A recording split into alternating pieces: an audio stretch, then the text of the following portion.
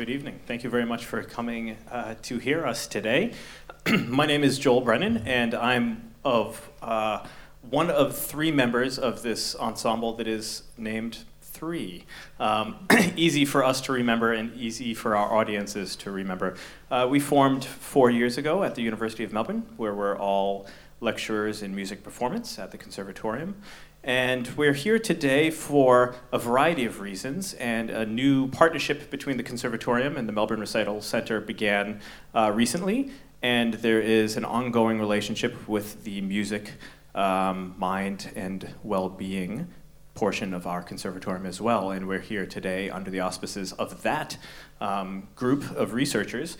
And we are specifically music performance researchers, which means that we're primarily interested in music of our lifetime and how music enriches our lives and how music can pave a path forward for each of us.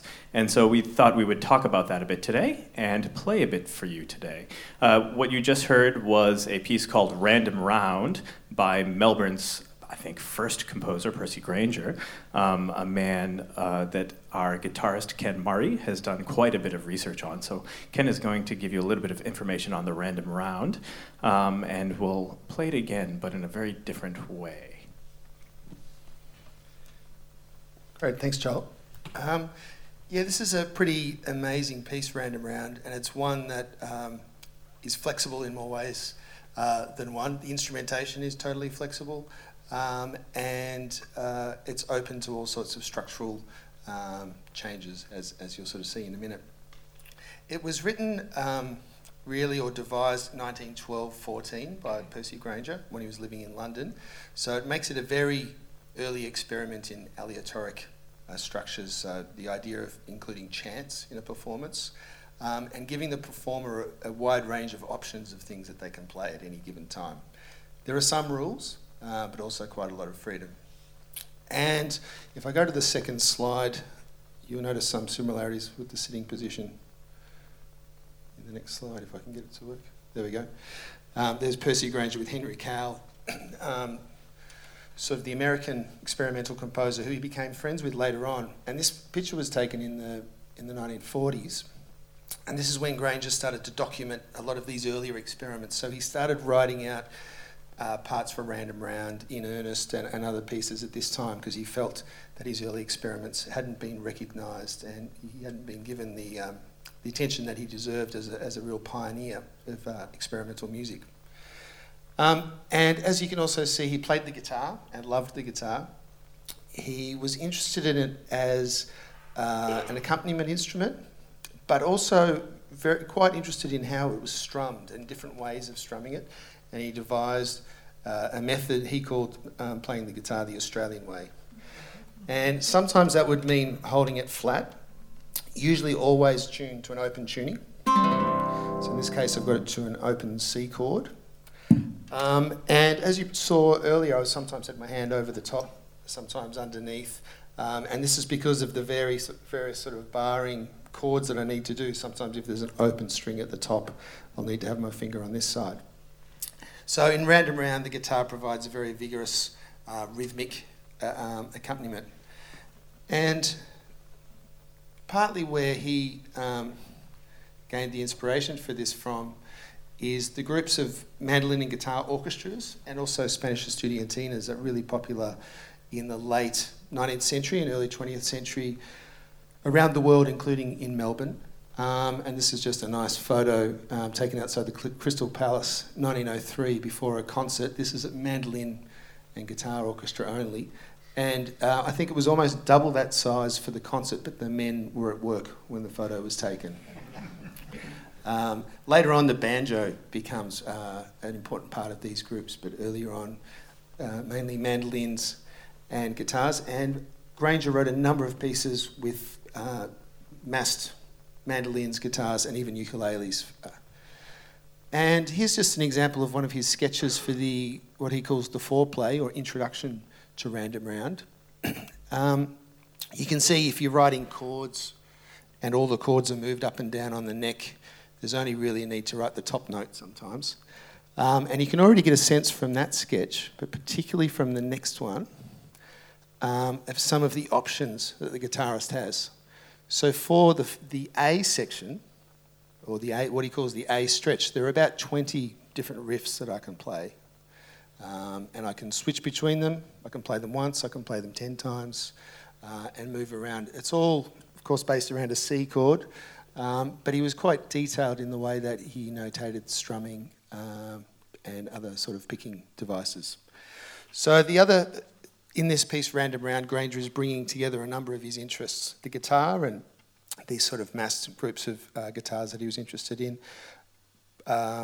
Folk music, got an original folk music tune that forms that we hear first, and also his interest in Polynesian singing and overlapping choral singing.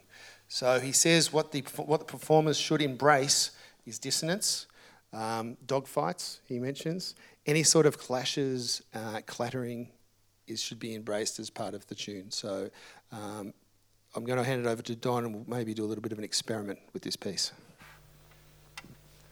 Thanks, Ken. So we're going to have a bit of fun with this. We're going to use you as kind of a conductor of sorts. And so you see in your program, you actually have some color. You have what in here looks kind of purple, but it was meant to be blue, and then another yellow color in there as well.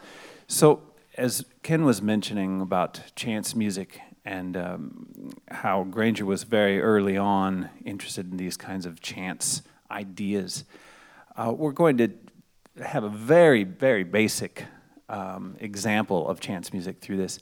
And as you see here, we'll have you vote on whether we're going to play the B section or the C section next, but we're actually going to be playing while you're voting. So while we're playing, we thought maybe we'd have a guest. How about David? Would you come up and join us? Thank you very much. So this is David Farrell, and I'm putting him under a lot of stress because he's never been a conductor before, but he's going to be conductor today, okay? So basically, while we're playing the A section, we'll start the piece, and then we'd like the audience to hold up either blue or yellow, okay? And whatever David perceives as being the majority from you, he will instruct us as to which section to go to next. Then we'll bring ourselves back up to the A section, and then we'll do it again, and hopefully the human nature in us will allow us to play both colors at some point in the piece. But you can imagine, this is a very small-scale version of this, but you can imagine how massive this can get. In fact, we're kind of working towards that in a major art grant sort of sense, but stay tuned. So we'll give this a run. And, David, maybe 15, 20 seconds into when we're playing the melody, perhaps you can kind of guide them to give you a color. Come on over and show me, because otherwise these guys, they're colorblind, so I have to do all the work. Okay, actually, I'm the colorblind one. Yeah, that's fine. Maybe perhaps so. So we'll give this a shot. So this is Random Round with a bit more randomness than the last time through.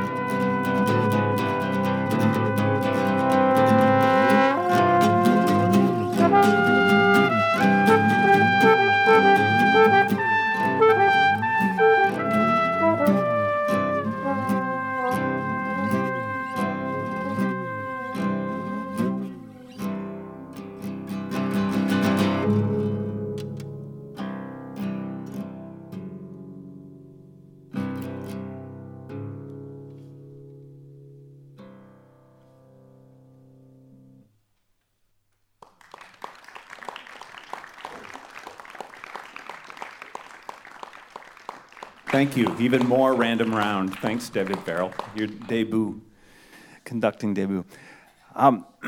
We have a number of other pieces and discussions to have with you today, and I'd like to give this back over to Ken. Following a short performance, should we do this a little performance first here? Okay.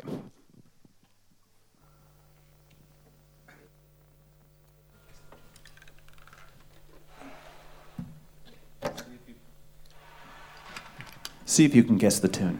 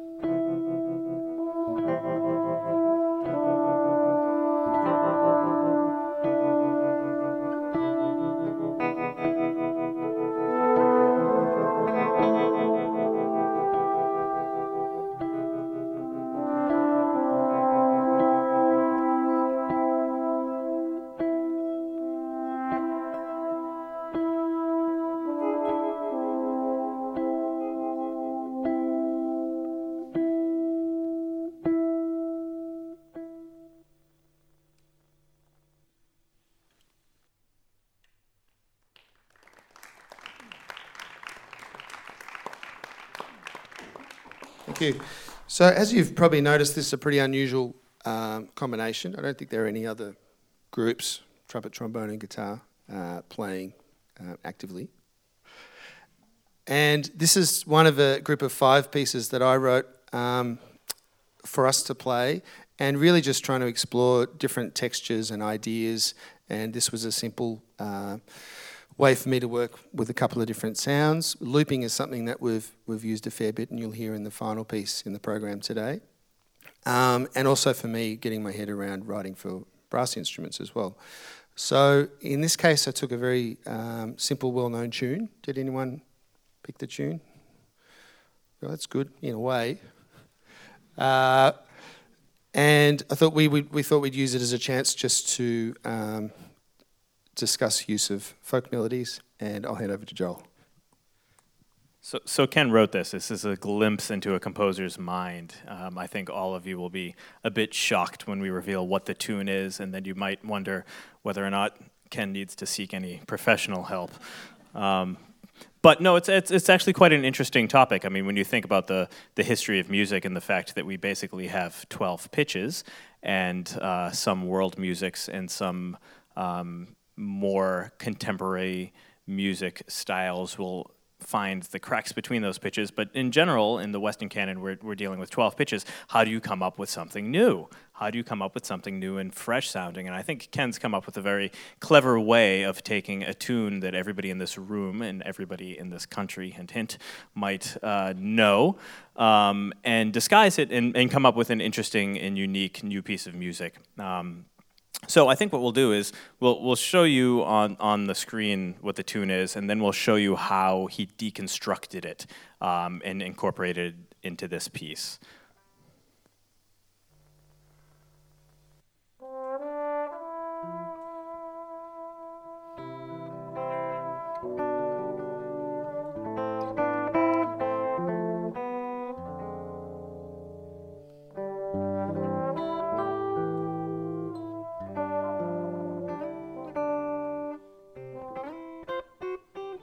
So, of course, everybody knows that tune. You can hear from both mine and Don's accents that we don't hail from Australia, but of course that's a tune that everybody around the world knows.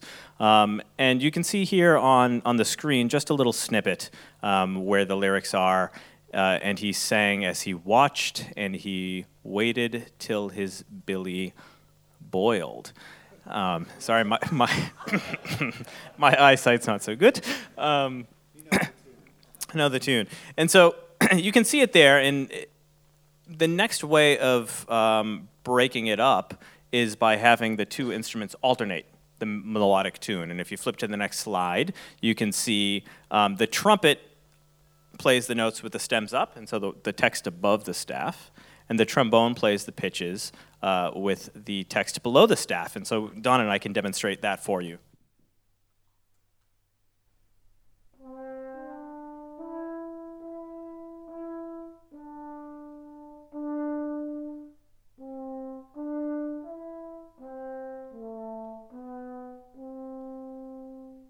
So you can still hear the tune there, but then Ken kind of takes it a step further, and he has Don and myself, the trumpet and the trombone, sustain the notes. And this is where it becomes quite difficult to hear the melody popping through.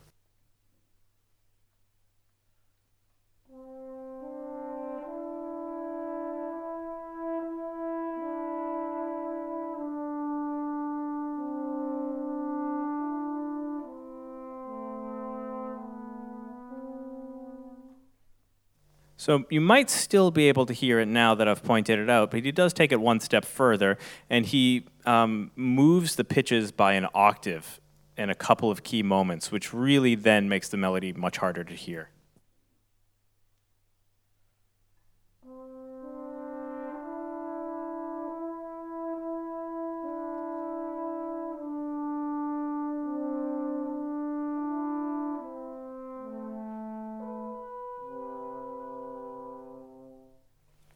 So that simple act of having me go up the octave for that last note and Don drop down then makes it much harder. Are you still able to hear the melody there? You still are. Okay, well now let's layer the guitar on top, and I guarantee you'll have to really work to hear the tune.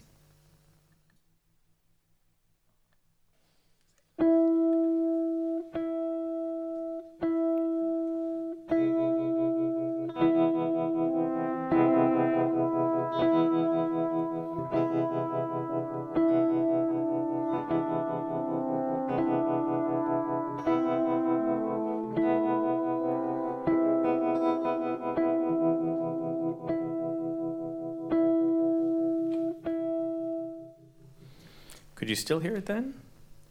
Some saying yes, others less so. So this is really interesting. A lot of music has this type of treatment to a melodic material. In fact, I think it was perhaps made, some elements of this were made famous by Schoenberg over, about 100 years ago, and taking a melody and distributing it amongst different instruments and moving notes in different octaves, and then suddenly what was once very, very familiar no longer is. You can imagine an aunt, an uncle, a grandchild who you haven't seen for a year who just got a haircut, and you have that extra second where you say, wait a second, I recognize you, but you look slightly different today. And that's one of the ways in which a lot of contemporary music is written, and we have an interest in folk music and how folk music can be incorporated into new music. And we've had, amongst our many commissions as an ensemble, we have composers writing pieces for us. We have a Chinese, Australian-based composer named Julian Yu, who's done arrangements of Chinese folk songs for us, and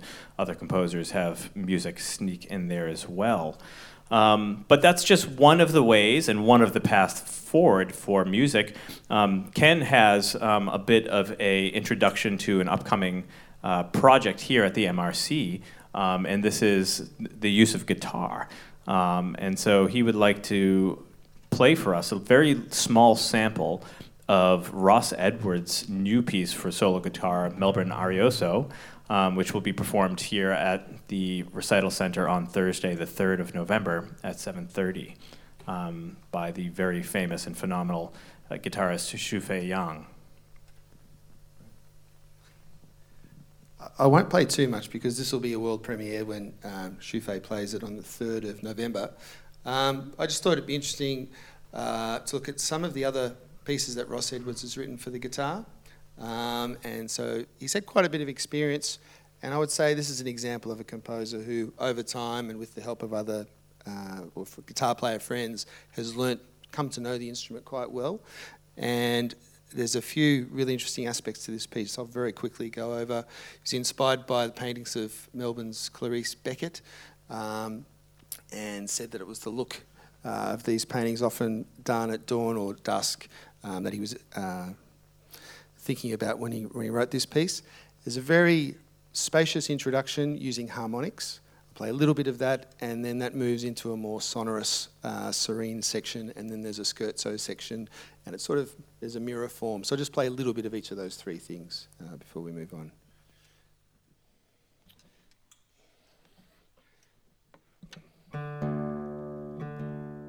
So the harmonics at the very beginning.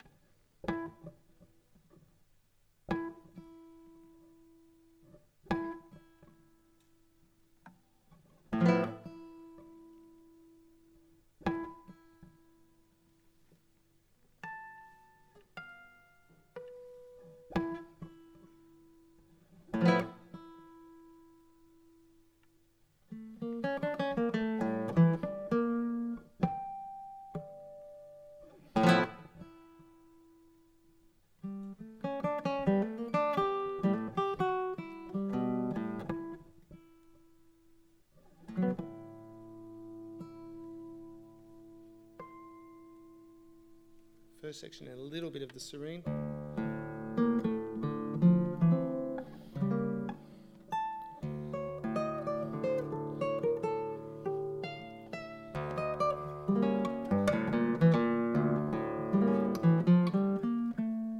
And then the faster section.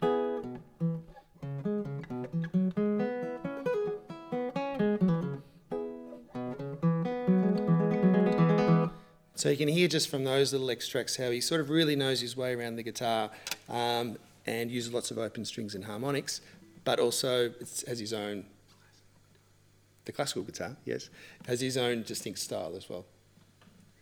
And there's Xu-Fei who'll be premiering the work on the 3rd of November.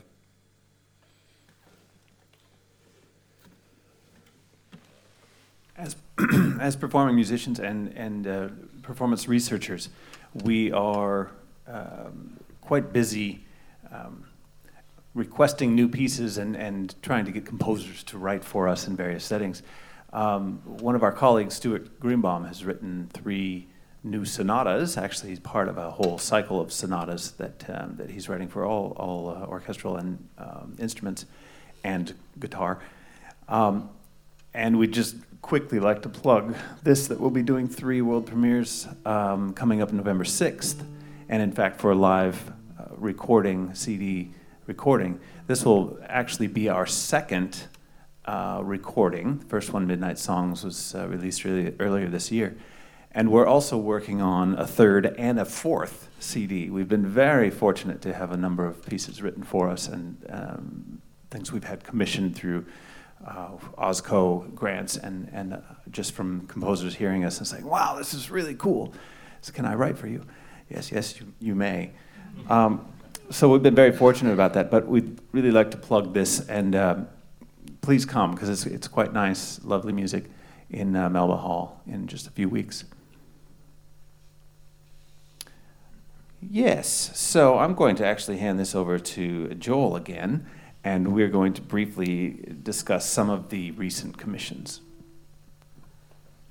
So as Don mentioned, one of the things that we find to be the most important and rewarding part of our jobs as musicians, and quite fortunately for our actual jobs at the University of Melbourne as teachers and researchers in performance, is the opportunity to play new pieces and to commission new pieces and to collaborate with new composers. So you've heard Percy Granger's Random Round, which in a way was a seed of a thought of how we might operate as an ensemble, because it was a groundbreaking thing here in Australia, and in fact that was a groundbreaking worldwide. And 4 years ago, when the three of us decided to get together and form an ensemble, we started brainstorming about what composers we might look at to write for us, and we understandably started here, home in Melbourne. And our first album, Midnight Songs, that Don just mentioned, is very much a Melbourne album. It's named after the piece written for us by Katie Abbott, who is a composer staff at the University of Melbourne. And she wrote a really, really beautiful 30-minute long piece with these really gorgeous sonorities, and we'll give you a little snippet of that at the end. But in addition to that, we have pieces by our own guitarist Ken Murray and several other composers, including Andrew Batteram and Christian O'Brien.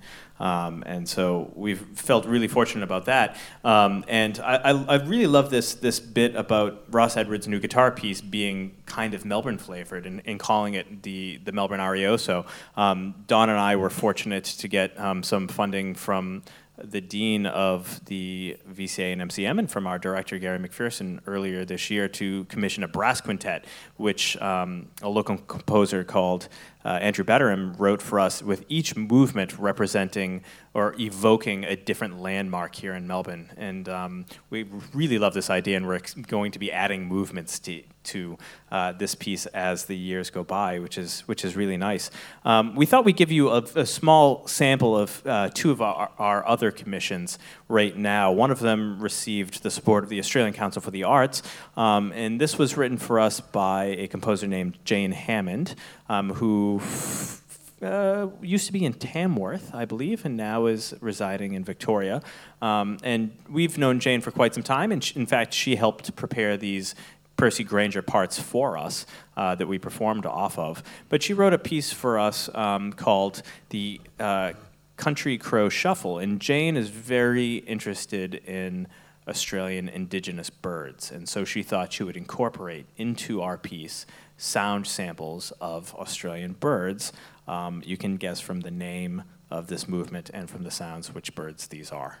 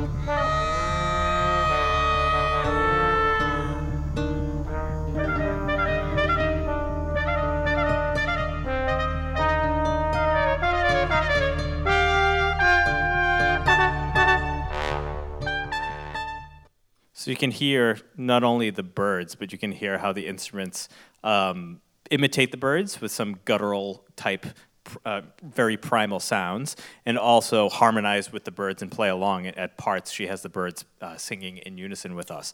So this is another way that music can remain fresh and interesting is actually by taking sounds from our own environment and incorporating them into a piece of music. That piece obviously has the trumpet, the trombone, and the acoustic guitar.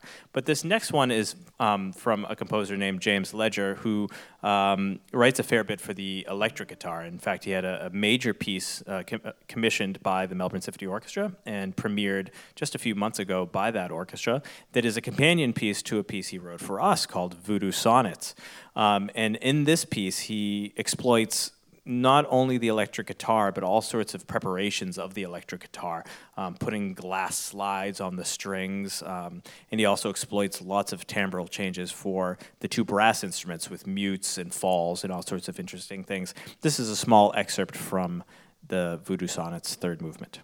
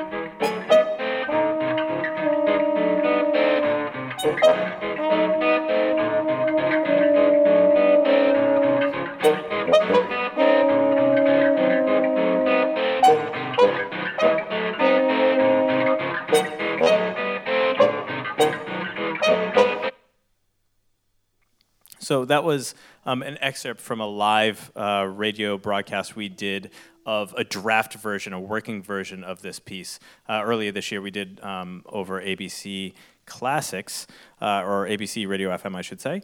And he's revised the piece, and we're now ready to give its world premiere, which we'll be doing here in this very room late in February of 2017 on the 23rd at their Spotlight series.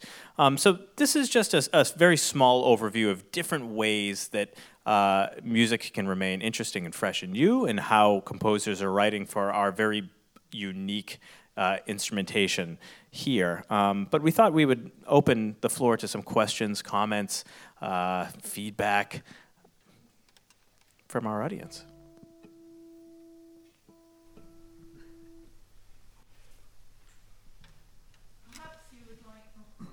Perhaps you would like to comment on the fact that these are all Australian compositions, and if there are any particular trends that you've noticed when you've asked people to write for you.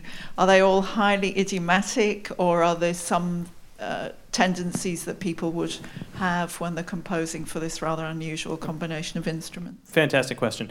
So yes, everything we've shown you thus far is Australian.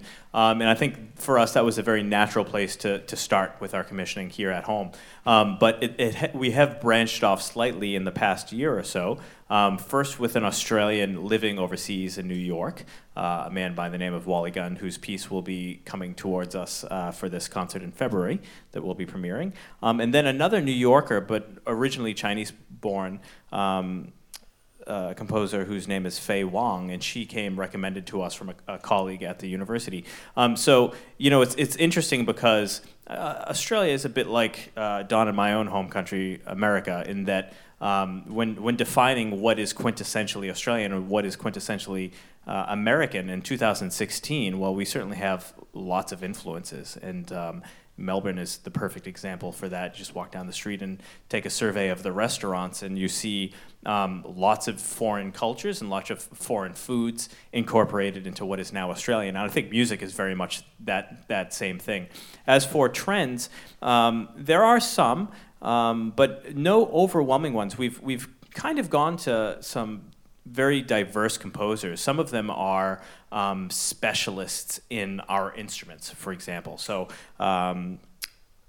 Wally Gunn, the Australian chap who's writing the piece for us, living in New York, he knows the guitar intimately, and he's written a lot for electric guitar, and he's had many of his pieces performed here at the Melbourne Recital Centre. And so for him, that piece, the evolution of that piece does have some back and forth communication with Ken on the guitar part, but more so with the brass players, what works and what doesn't work.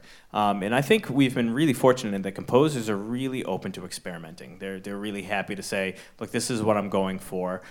Try it out. And then we respond back and say, we'll record a little snippet of us playing and say, this didn't quite work, but maybe this, if you go this direction, you'll find something interesting, and they'll come back to us with something else, which is really rewarding for us and results in a more engaging piece. And additionally, in line with that, as performers, we tend to like music that has something in it that is approachable, whether that's rhythmic or melodic or harmonic.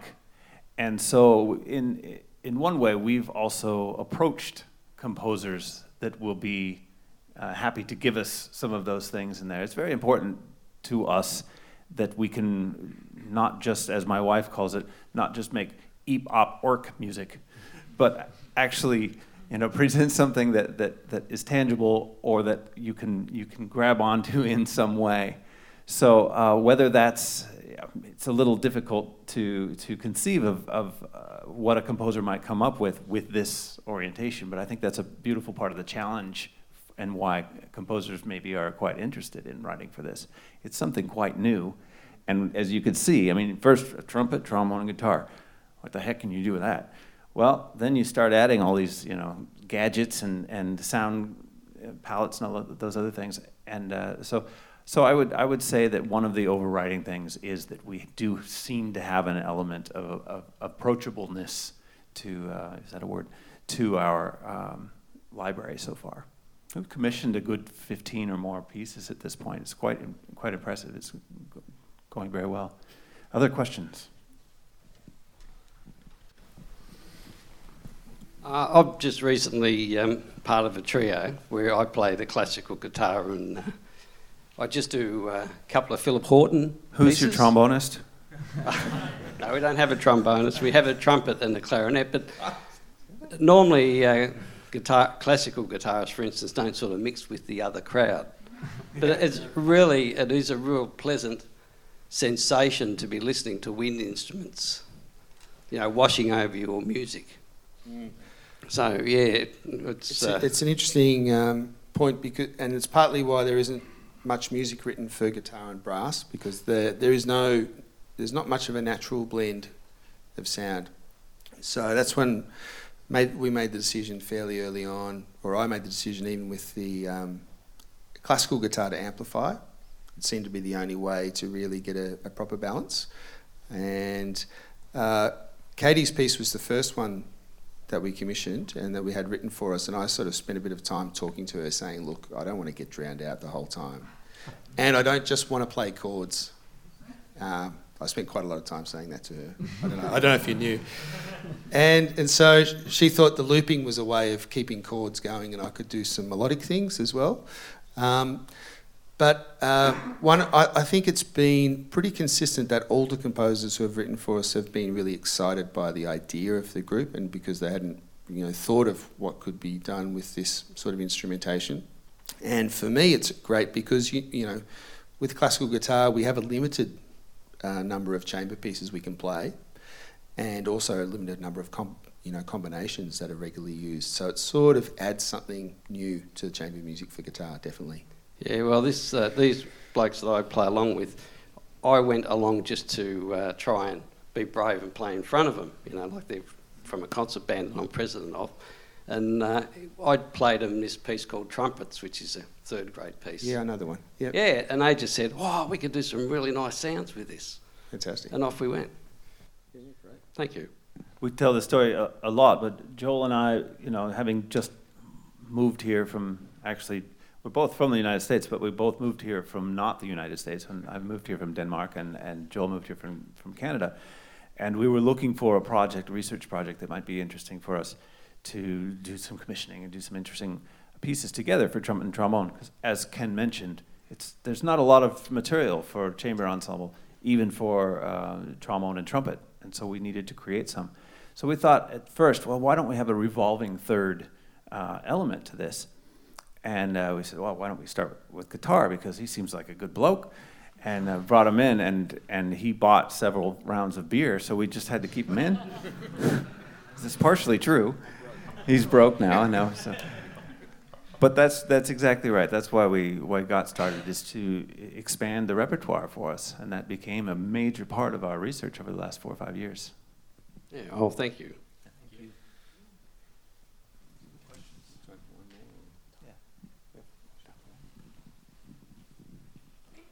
Any final questions?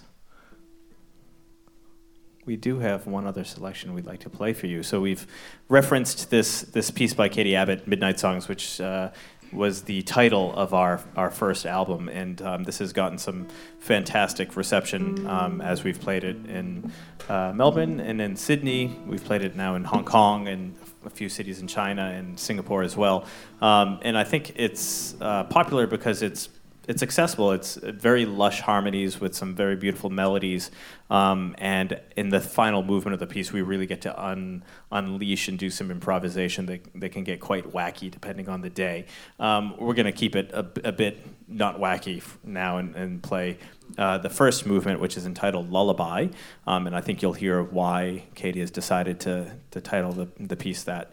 But before we do that, we'd just like to thank you again for coming here, and to thank all of those who have made our project, both this particular one today and this ongoing project that is our main musical interest for the past 4 years, the people who have made that happen. So today, we'd like to extend our thanks to Professor Jane Davidson for inviting us to perform on this series, which is our first time as an ensemble performing here. And as I said before, we'll be back to perform in the Salon on the Spotlight series in February. So we're fortunate to be here today and get the opportunity to play for you.